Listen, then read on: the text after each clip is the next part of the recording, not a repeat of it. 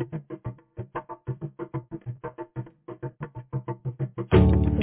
to the Longest Rainy Sunday podcast, a production by Emory University students in David Morgan's Play Make Write Think Club. Time has stopped. Everything is uncertain. We're physically distanced and socially disconnected as a pandemic and fights for justice rage around us. The world might be forever changed after the events of 2020, but where does that leave us in the meantime? It felt to a lot of us like one almost unending rainy afternoon, staring at video screens. Either to escape, to connect, or to imagine a better way forward. Even the World Health Organization, 1 year after designating video game addiction as a mental health disorder, is now urging people to play more video games, celebrating the important messages that the video games industry can communicate. So in this series, we'll turn our critical gaze to the games we have been playing. Examine what they have to offer right now. How do these games define identities, foster a sense of belonging, encourage empathy, or subvert systems? How do they encourage certain types of problem solving and learning? What sorts of values do they promote? The world hit pause, so let's hit play.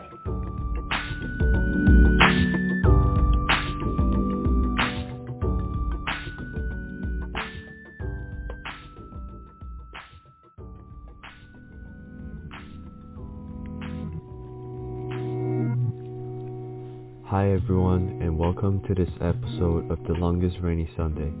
My name is Roy, and I'm the producer for this episode. I'm Ryan, and I'll be the assistant producer.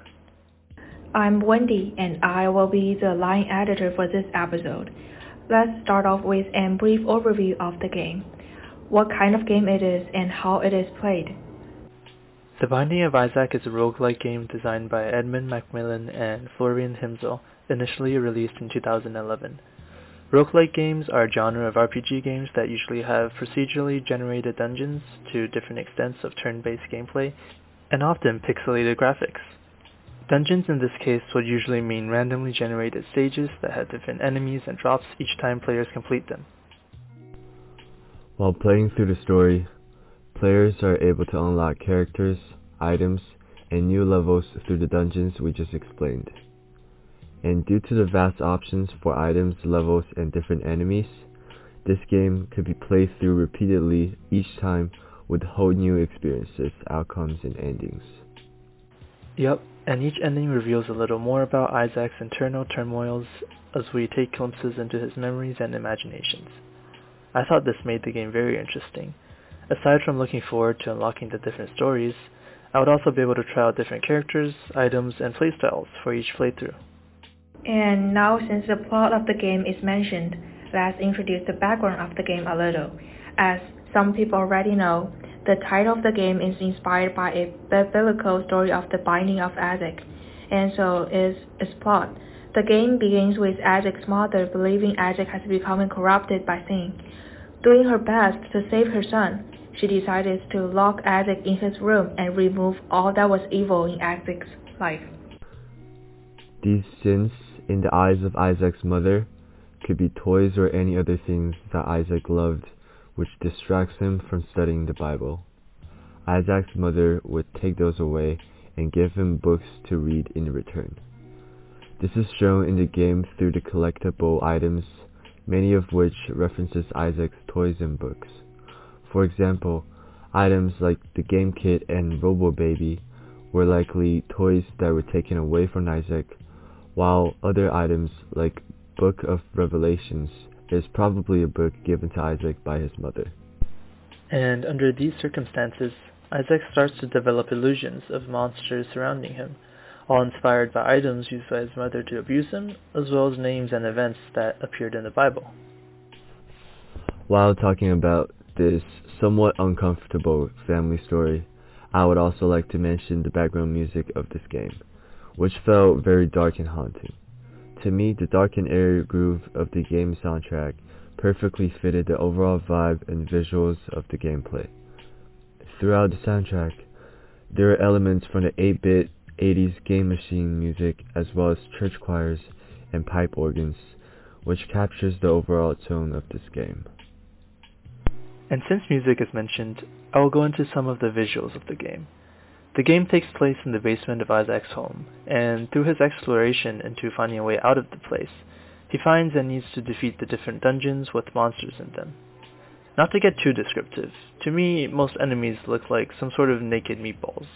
Aside from the basic meatballs, there are also monsters such as spiders, worms, or fat persons that are made up of the meatballs connected together. The dungeon rooms are pretty standard basement/dungeon looking, and there are only dim light sources with weird looking altars sometimes for players to interact with.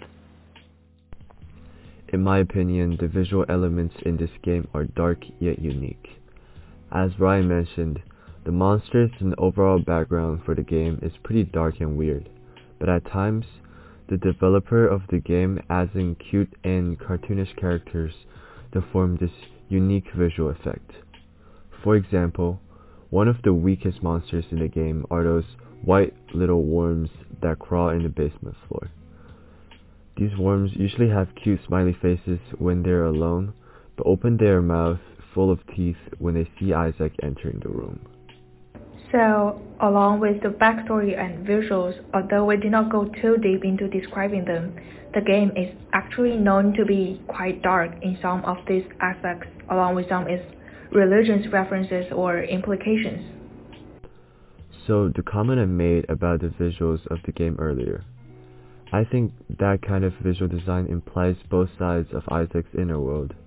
On one side, Isaac is still a child and perceives the world to be a fairy tale, but on the other side, the conservative environment around him and the domestic violence he is potentially receiving makes him develop dark illusions and fear towards objects around him. Yeah, and all these you guys were talking about has made the game quite controversial during and long after release. Possible abuse Isaac is going through and some implications in the game about its relationship with religion really makes people think about their own views on religion and domestic education. However, while controversial, I think these deep topics are what contributes to making this game a classic even up to today. That's an interesting part to consider. Now, aside from this, many aspects of the game are also present in this game. One of the key elements I want to discuss for this game is telescoping. Players have the main goal of clearing the final boss in mind, but before then, you must first decide what character and item combination you want to play through, which dungeon you need to look for to obtain these items, and of course, how to beat each dungeon working with what you have. With the infinite endings and such diverse itemization that this game provides, players can simply keep replaying it without feeling fatigue from repetitiveness.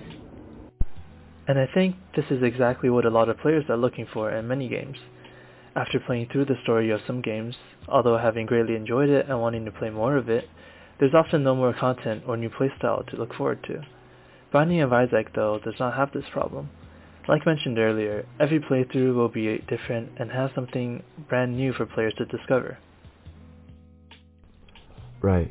Coming from my own experience, I have played this game for many hours throughout middle school, and there was no way of stopping it. I often find myself coming back to this game during the pandemic too. That's right. This makes it a perfect game to play and enjoy during our long rainy afternoons in the pandemic. Stockholm, sitting in front of the computer screens, people might be inclined to, like many other players in the world, to play this game where you can control different characters, try out different items and playstyle against the different enemies in the game. The Binding of Isaac is a game that provides deep thinking about the role of family in education and reflections of the current society. That's it for the final week's episode on The Binding of Isaac. Thank you for listening.